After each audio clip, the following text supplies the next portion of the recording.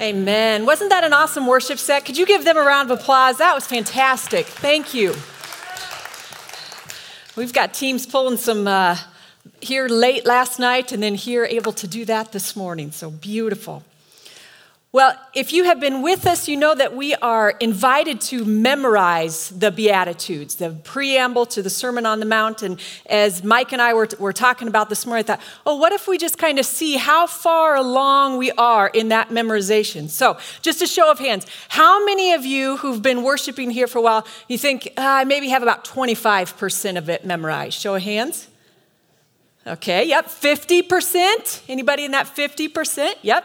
75, do we have any 75 folks? 100? Okay, well, here's my brainstorm, putting on my education mind. I said, what if we take some of those words out and we just have a blank? So Preston, could I get that first slide here? All right, so we are going to try this together.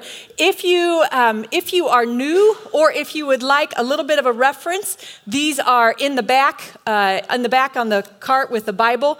And I realized that I had done this, so I am in that 75% category. 75% when I'm at my kitchen table or in my office this morning, I can make it through. But I'm like, whew, there's a lot of pressure when you're the one up on stage. And so I kind of feel like there was a young pastor that I heard about, and he was just out of seminary, and he was going to teach officiate his first wedding. And he was so nervous about officiating that he memorized every word of what he was going to say. And then he got up to the stage, and he started off, he got about halfway through, blank. His mind totally went blank. And so all that came out was the first scripture that came to mind. Father, forgive them, for they know not what they do. That's a bad day. I hope that doesn't happen here. Hey, take about 30 seconds to a minute here, and in your own mind, see if you can fill in these blanks, or if you want to turn to the person next to you to fill in those blanks. And then we'll do it all together. So go ahead. All right, raise your hand when you're ready to give it a shot. Yeah, and this is only half of it, so folks ready? I will not come around with a microphone, I promise. We'll do this all together. I'll play. All right, good to go? Here we go. Blessed are the poor in spirit, for theirs is the kingdom of heaven. Blessed are those who mourn, for they will be comforted. Blessed are the meek, for they will inherit the earth. Blessed are those who hunger and thirst for righteousness, for they will be filled. Blessed are the merciful, for they will be shown mercy. You didn't get a chance to practice this next one. Go ahead, Preston. Blessed are the pure in heart, for they will see God. Blessed are the peacemakers, for they will be called children of God. Blessed are those who are persecuted because of righteousness. See, nervousness. For theirs is the kingdom of heaven. Starting again on number 11. Blessed are you when people persecute you and falsely say all kinds of evil against you because of me. Rejoice and be glad, because great is your reward in heaven. For the same way they persecuted the prophets who were before you. Nice job. Good job. You did a lot better than I did. All right. We are going to pick up with the Sermon on the Mount where we left off last week. And if you were here, one of the things that Darren talked about, it is your heart and your mind that God is after. And so just a little bit of a rewind here. So the Torah, the laws in the Torah, came to help control the outside, the external actions.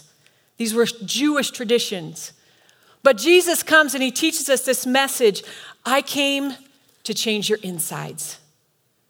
So in the Torah, we have 613 commands. Those are canonized.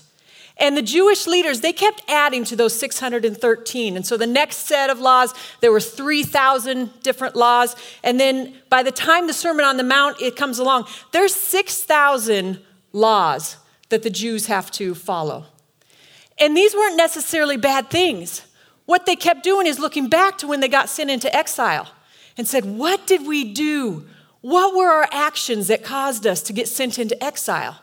And so they're like, oh, maybe this, maybe this. And they would add laws, and they would add laws, and they would add laws. But Jesus tells this group as he's talking to the Sermon on the Mount, remember, these are the marginalized, these are the underbellies. He says, the kingdom of heaven is near to you. You are the salt. You are the light. You are going to be the hope of the world.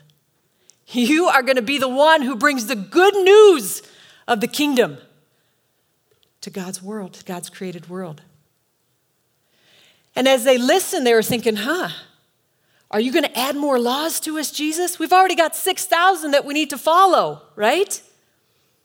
And now, as Tom said and Darren said in this level 301 message, Jesus says, there's so much more. Everybody who hears these words gets a kingdom upgrade. God's standard is the heart. Let your heart treasure God above all things. And let your heart be a conduit of his love to others. And that fulfills our calling, doesn't it, friends? To put God's love on display. See, what we've been learning about, what we're going to continue to learn about today, God cares about the kind of people that we are. God cares how we treat people. Not just our actions that we do or don't partake in. Those are important too. But he also cares how we treat people. So no matter where you sit, if you feel like you are kind of in the in crowd, if you are marginalized in the crowd, you are a part of God's kingdom. And he talked about this. We've gone through the previous passages from Sermon on the Mount. He talks about what this looks like for murder, for anger, for divorce, adultery, all those things. Today, we're going to talk about enemies. Now, in the interest of full disclosure, when I was assigned these passages, I was like, that's great. Because I remember when Darren taught about this back in July, I'm like, that is a fantastic, I'll grab his notes, I'll kind of rework them a little bit. Done, check mark. And they are fantastic, and I will reference some of those. But as I started to dig in and listen to commentaries, and some things took some twists and some changes and some new perspectives that I'm excited to share with you here this morning. So let's go ahead and dig in. An eye for an eye, Matthew 5:38, verse 42. You have heard that it was said, eye for an eye and tooth for a tooth. But I tell you, do not resist an evil person. If anyone slaps you on the right cheek, turn to them the other cheek also. And if anyone wants to sue you and take your shirt, hand over your coat as well. If anyone forces you to go 1 mile, go with them 2 miles. Give to the one who asks you, and do not turn away from the one who wants to borrow from you. Let's begin with these 2 verses. So as we've been journeying, go ahead, that next slide. One of the things that we've been doing is we've been journeying through the sermon is seeing how the Beatitudes, that preamble, tie in to all of the things that Jesus teaches about. And there's a lot of different connections we can use here, but for these 2 verses, I want to go back to blessed are those who hunger and thirst for righteousness, the way of justice. Now, this might be a little bit of a wondering for you, but we'll unpack this. You have heard that it was said, eye for an eye, tooth for a tooth. So you've heard that it was said, here's that law from the Torah, here's your external action. But I say to you, taking it to the next level, changing the inside, do not resist an evil person. If anyone slaps you on the right cheek, turn the other one also. Now, I've been learning to ask questions whenever we get to a piece of scripture that's kind of like an interesting detail, like, that really doesn't seem like it should matter. And I found one in these verses here. Almost every translation that we have, that I went through, uses right cheek and turn the other. So when we read right cheek and turn the other, What's God trying to say in that? What's happening in that? And some of us know and have heard that in the ancient world, you did your right cheek for everything. I'm going to do a little demonstration. Because your left cheek, and sorry if this is a little bit too crass for some of you, all right? Your left cheek was used for toilet duties. So, I picked up a fresh roll. There we go. All right? So, everything was done with the right hand in that culture, okay? You would shake with your right hand, you would wave with your right hand, you would do everything with your right hand because this one was off limits. So if I would approach someone, and let's say that you and I are enemies, I'm really glad that we're not. Yeah, oh, there you go. That's perfect. That's perfect. and it says, slap them in the right cheek. What kind of way would I have to slap my enemy? My backhand. I'd have to give a backhand. And in that culture, backhand was a sign of dishonor. Backhand was a sign of, you know what? You're less than I am. I'm more important than you. And so if you hear what Jesus says, he doesn't say, hit them back, right? That can be some flesh response. But he says, hit me right. What this implies is, I am equal to you. I too, a human being made in the image of God. And nothing you can do to me physically can destroy that. Don't fight back, but don't cower. When we do that, we're calling out the injustice by not fighting back with violence, but not allowing for them to take away our dignity, our human sacred dignity. And so Jesus he introduces this third way. He exposes the injustice for what it is by requiring the person to see your sacred humanity. I'm going to make you look me in the eye before you slap me. Now remember who he's talking to, right? He's talking to the marginalized. He wants them to know you are made in God's image. Every one of us, sacred humanity. And you can be respected in your interactions. In essence, what Jesus is communicating here, I'm demonstrating my Father's heart to you. He shows us that there's a third way. Not violence, but not passivity. Jesus shares this is one way to release his kingdom on earth. When we're being looked down upon, when we feel like we're marginalized, when we feel like we're on the outskirts, one way to bring shalom into that situation is to position yourself so other people know that you are confident in who you are in God's image. When we respond this way, it exposes injustice. Now, there are many examples of this throughout history. And what we're going to, so I just chose one that I'm fascinated with. Martin Luther King's nonviolent movement.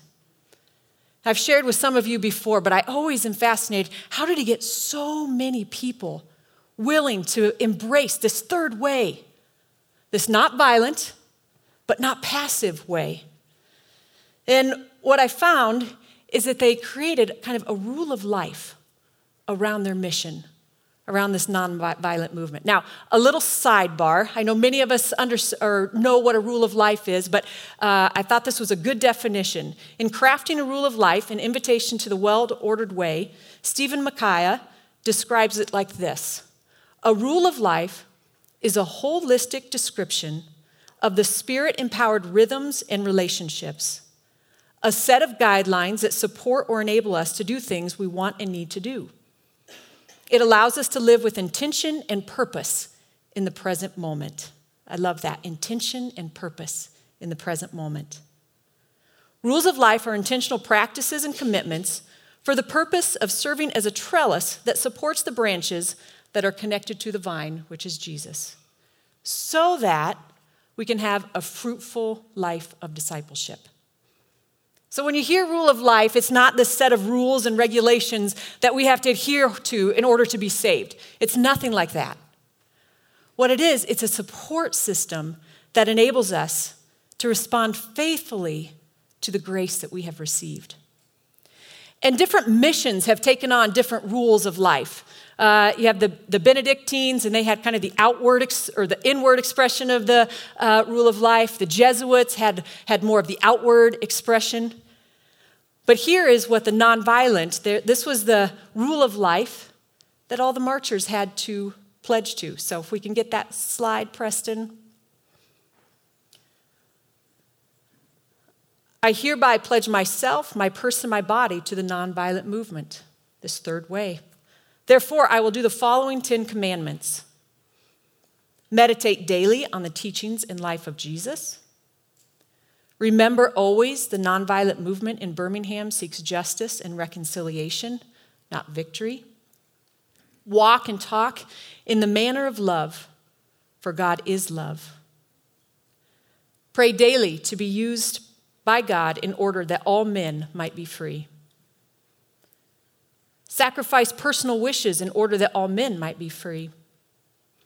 Observe with both friend and foe the ordinary rules of courtesy. Seek to perform regular service for others and for the world. Refrain from the violence of fist, tongue, or heart. Strive to be in good spiritual and bodily health.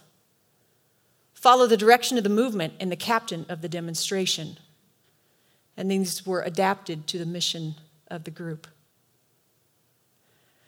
Blessed are those who hunger and thirst for righteousness, for they will be filled. The way of justice. I believe there's a lot of us in America that in many topics, in many arenas, are looking for kind of this third way, and especially in politics. And so Darren is going to do a deeper dive into this during the Made to Flourish series at 11 o'clock, happening right here. Preston, can I get that slide up there, just so you have a visual reminder? He's going to be teaching us. We're going to be walking through. We don't need to be violent, but we also don't need to cower. We need to be at the table. And so if you had plans for 11 o'clock, it's a fantastic presentation. I've been able to go through his slides with him. If you had plans at 11 o'clock, permission granted right now, get your cell phones out, cancel it, and just stay right where you are. That would be awesome. Yes. But this is going to be a conversation around kind of a third way to process the political arena that we're currently in. All right, so more to come at 11 on that one. We'll head on to the next few verses. The next couple of verses are connection with the Beatitudes. Blessed are the merciful, the way of compassion. Stop judging and look with love. Scriptures, if anyone forces you to go 1 mile, go with them 2 miles.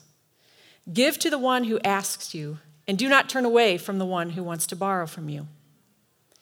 So the listeners at that time would be familiar. Did I hear a cell phone? Was somebody actually getting their cell phone out and canceling 11 o'clock? That's fantastic. Great. Thank you. Man, you guys are alert this morning. That's fantastic.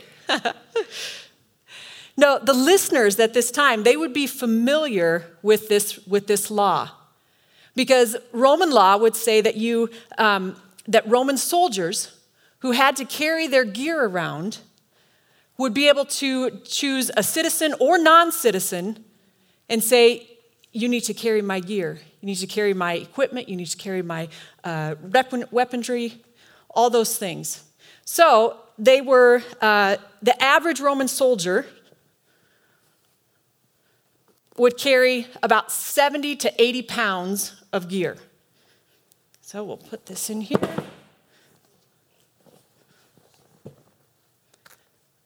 Let's see. Blake, I see you at the gym. Would you mind? All right, let's give him would you mind? All right, come on up. Let's give him a round of applause. Let's welcome him up here. Okay, so Roman law was if I was a soldier, which I wouldn't be, but because female, but we're pretending here, right?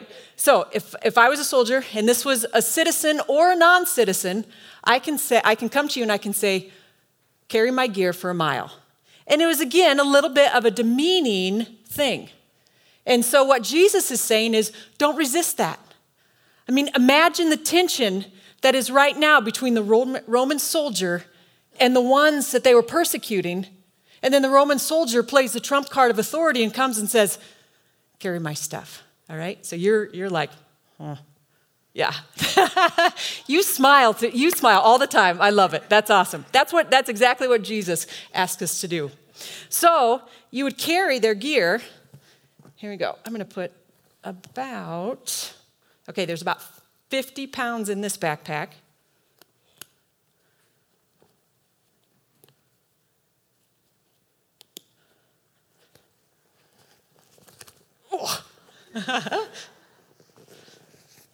Oh, to be young and strong again.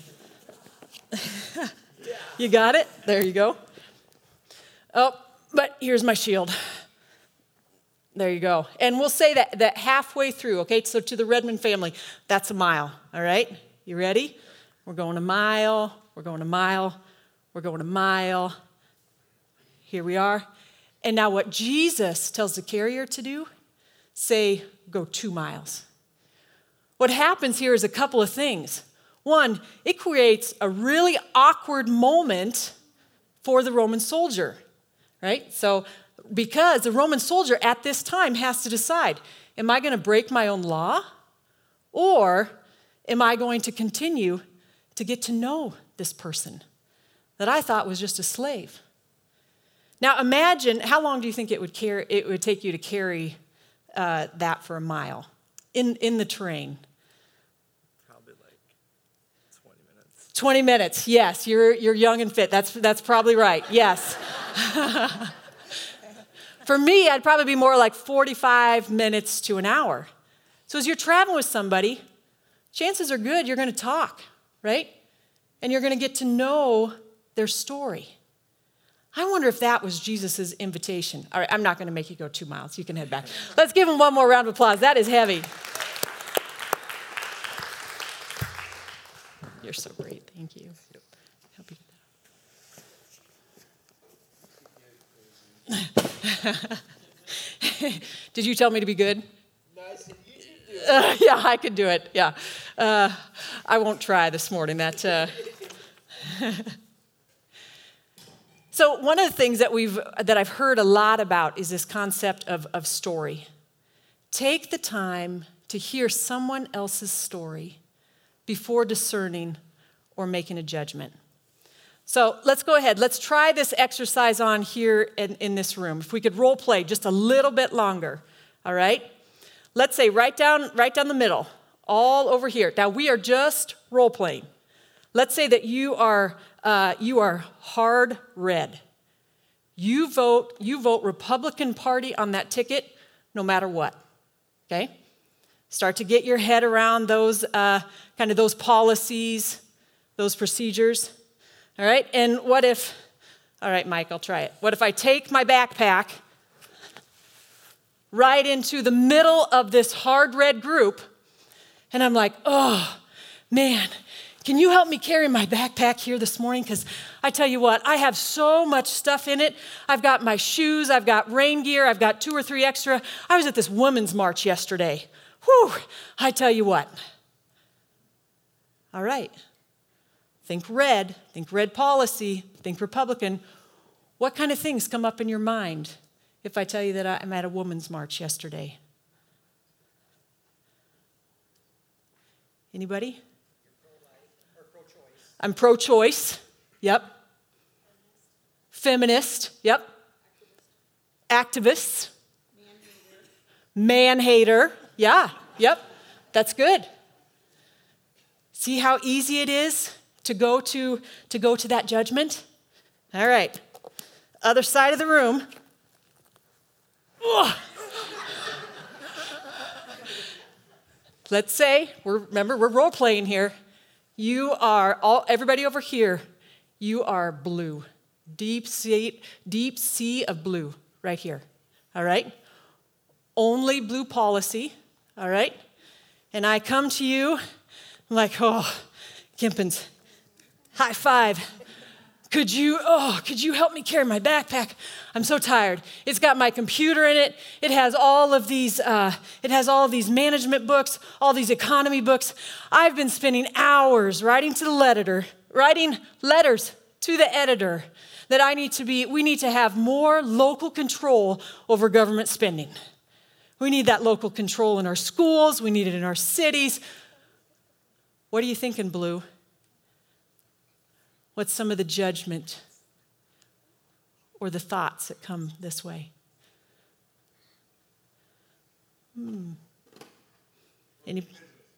What's that?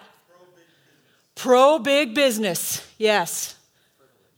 Privileged. Good. Anybody else? Man, she's probably for small government, right? She probably wants no control on government spending, right? All right, just give yourselves a round of applause for engaging in that. And I'm not going to ask you to share with others, but just in your own heart with the Lord. What was your response to those two things? What rose up within you? See, in this polarized world, if we're not watching and filtering what we're watching and what we're listening to, it's easy to go straight to judgment, isn't it? And understanding someone else's story and listening to other people, it can help make us into better disciples. Commitment to listening and hearing one another's stories is one of the best antidotes for power and privilege. A servant listener doesn't need to dominate the conversation. They take the attention off themselves and focus the intention and interests on the needs of others. Someone asks you to carry their backpack for a mile, even if they have a different perspective on things, would you volunteer and take it too? And then just listen? We're going to dive deeper into this next week. And Preston, if I could get that slide. Oh, next one. The church's key to transforming culture slide. Sorry about that. So next week at 11 o'clock, our Made to Flourish series is Church's Key to Transforming Culture. And if we take some of these concepts and the church is allowed to lead the way in culture, I think we can do a lot of changing in this world. We're going to have a panel up here, and there's going to be practical advice on how to do this. So next week, you can come 9:15 here, make your way down the hallway for pancake breakfast, and then come back here for the church's key to the transformation of culture. Do you like how I'm becoming your scheduling assistant here this morning? Yes.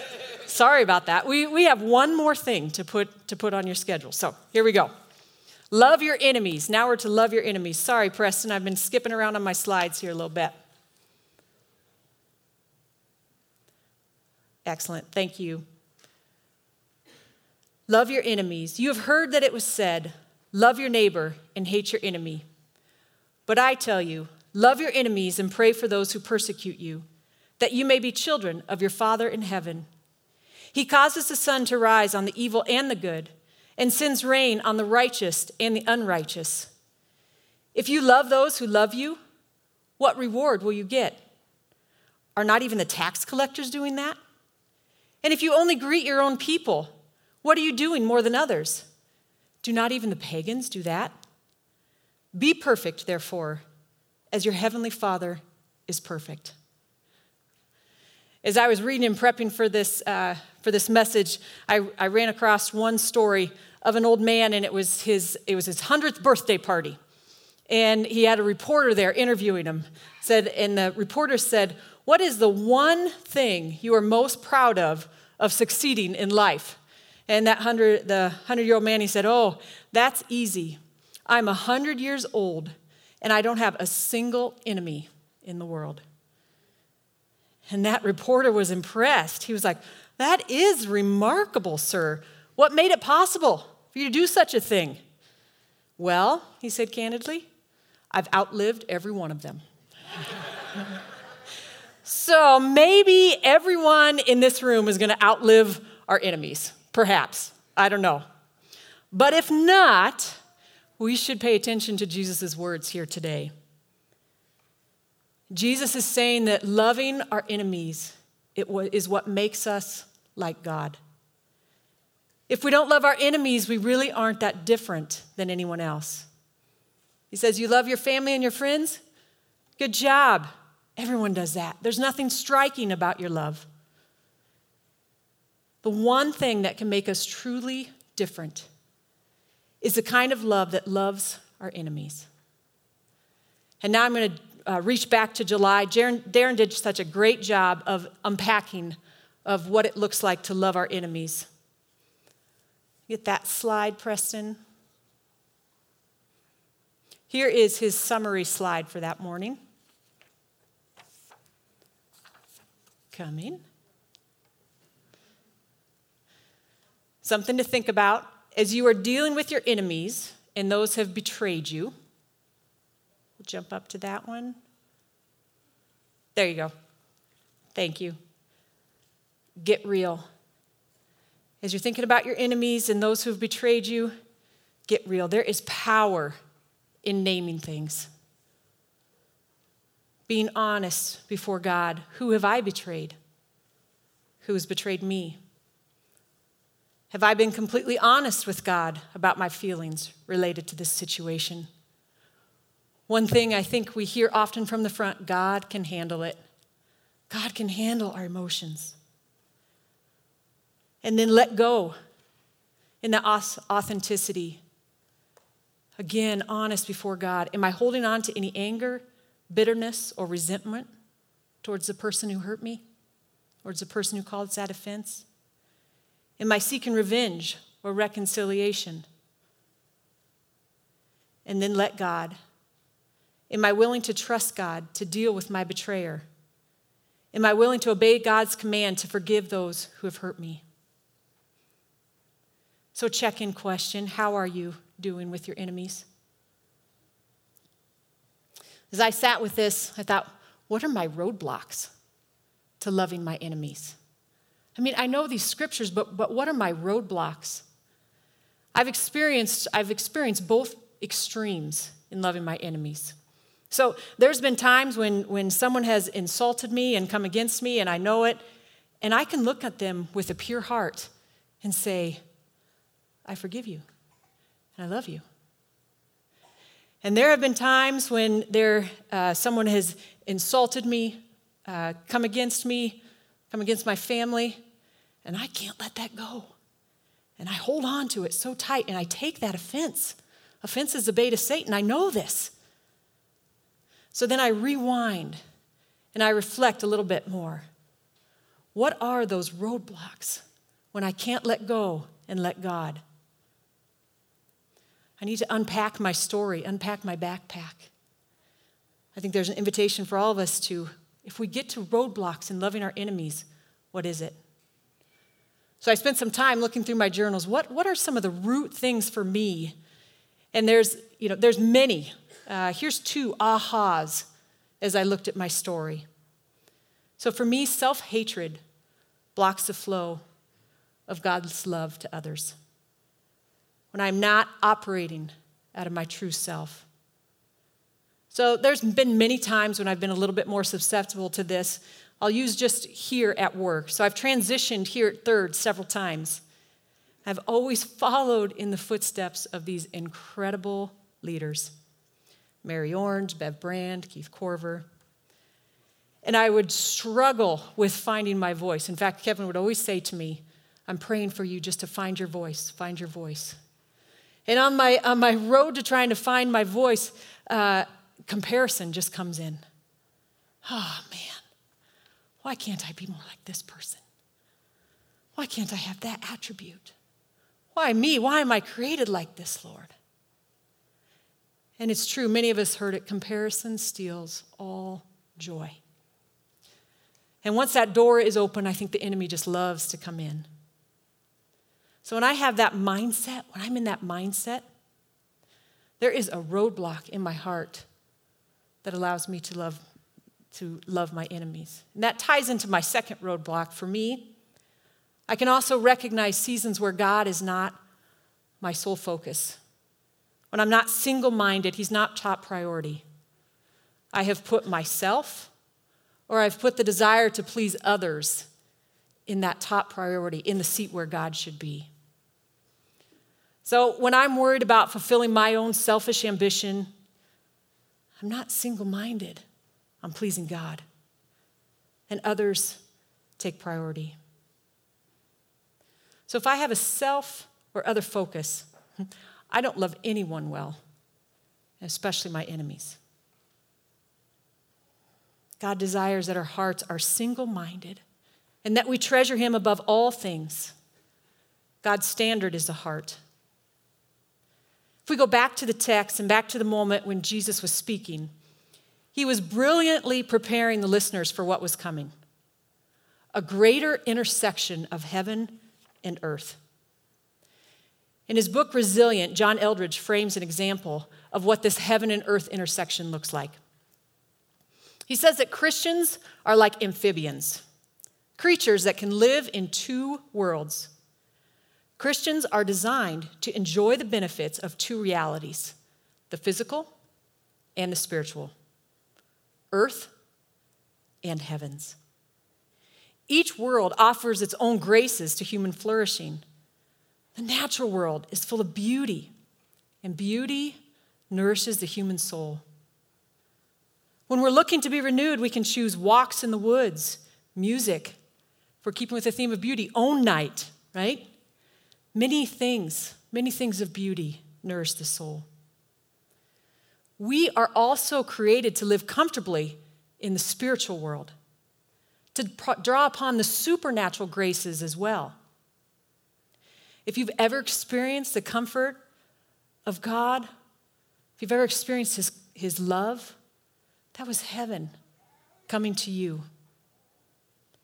You've tapped into the rest of God's kingdom for help, the strength and the substance that you needed. Prayer, silence and solitude, having the joy of hearing the Holy Spirit whisper to you. If you have scriptures or songs that have been highlighted to you, these are things that are stirring in your heart. These are examples of God's kingdom coming from his supernatural world into the natural world. Our created nature is designed to live in these two worlds, drawing strength from the graces of these two worlds. But many of us are not tapping into that supernatural grace. And we can't ignore that supernatural grace and hope to flourish. Now back to the amphibian. If we were to place a frog, a true amphibian, in a tank with water with no place to crawl out on, it would die. On the other side, if you were to place a tank with no water, if you were to put the frog in there, it would die. Amphibians need both realms to survive. And we cannot hope to release his shalom if we ignore the provision that God has for us in the fullness of both kingdoms. So, last invitation. Preston, if I could get the encounter retreat slide. Here's an invitation for you next week, Saturday, to come and spend time in God's supernatural kingdom. Because we don't face our enemy, we don't face our roadblocks in our own strength. We face them as we draw strength and discernment from the spiritual world to release into the natural. At this time, we'd like to invite the worship team to come on up. The last words that we read for today, Jesus says, "Be perfect, therefore, as your heavenly Father is perfect." Now, there was a lot of different opinions on what this meant. A lot of different commentaries went some different directions. Some say this means that to be complete. Some say perfecting in love. And some say to be set apart. The one common theme they all agreed on is that a sinless perfection is not what is meant here. Jesus isn't saying to live a sinless, perfected life. The only time he uses that word is when he is talking to the Pharisees with the woman who was caught in adultery. And then he says, those of you who are perfect without sin, throw the first stone. But for this morning, let's use all three of those. Jesus says to us this morning, be complete, be perfect in love, and be holy or set apart. These are the things that distinguish us from every faith and every philosophy of the human family. We are complete when we allow ourselves to receive God's love from his supernatural world. And we are set apart and become perfect in love when we allow everyone we meet to be the object of the love we have received. And that includes our enemies. So we're just going to close in prayer today, providing space for us to let our hearts once again be single-minded, treasure God above all things. And as we sit with him, we're also going to provide space for us to do what he asks us to do, and that is to pray for our enemies. So will you join me in prayer?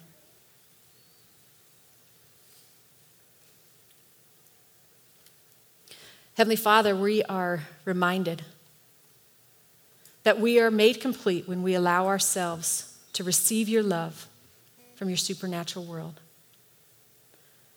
We ask that you would send that love to us now, to each person here.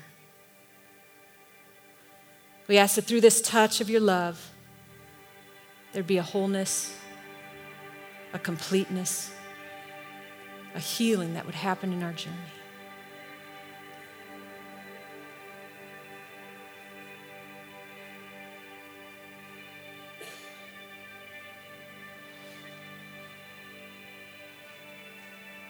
We also know there's a greater exchange that happens as we lift up our praises, even when we don't feel like it.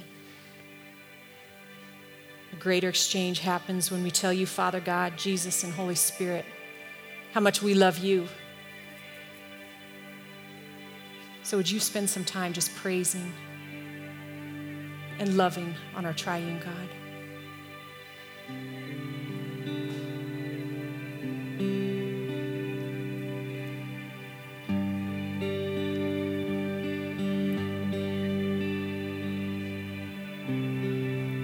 Reminded of your words.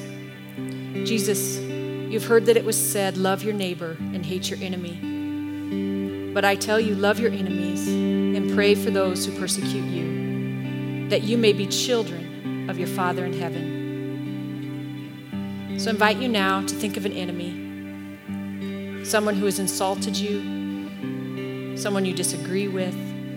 Maybe currently you're in an argument. Would you get a picture of them? And pray for them. Sometimes it's hard to find words, and so if it's hard to find words, would you just pray that God would show his love to them?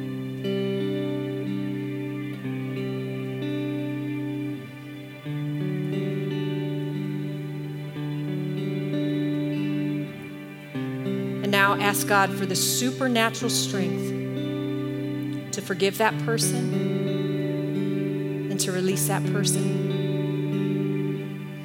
and to trust him in this situation.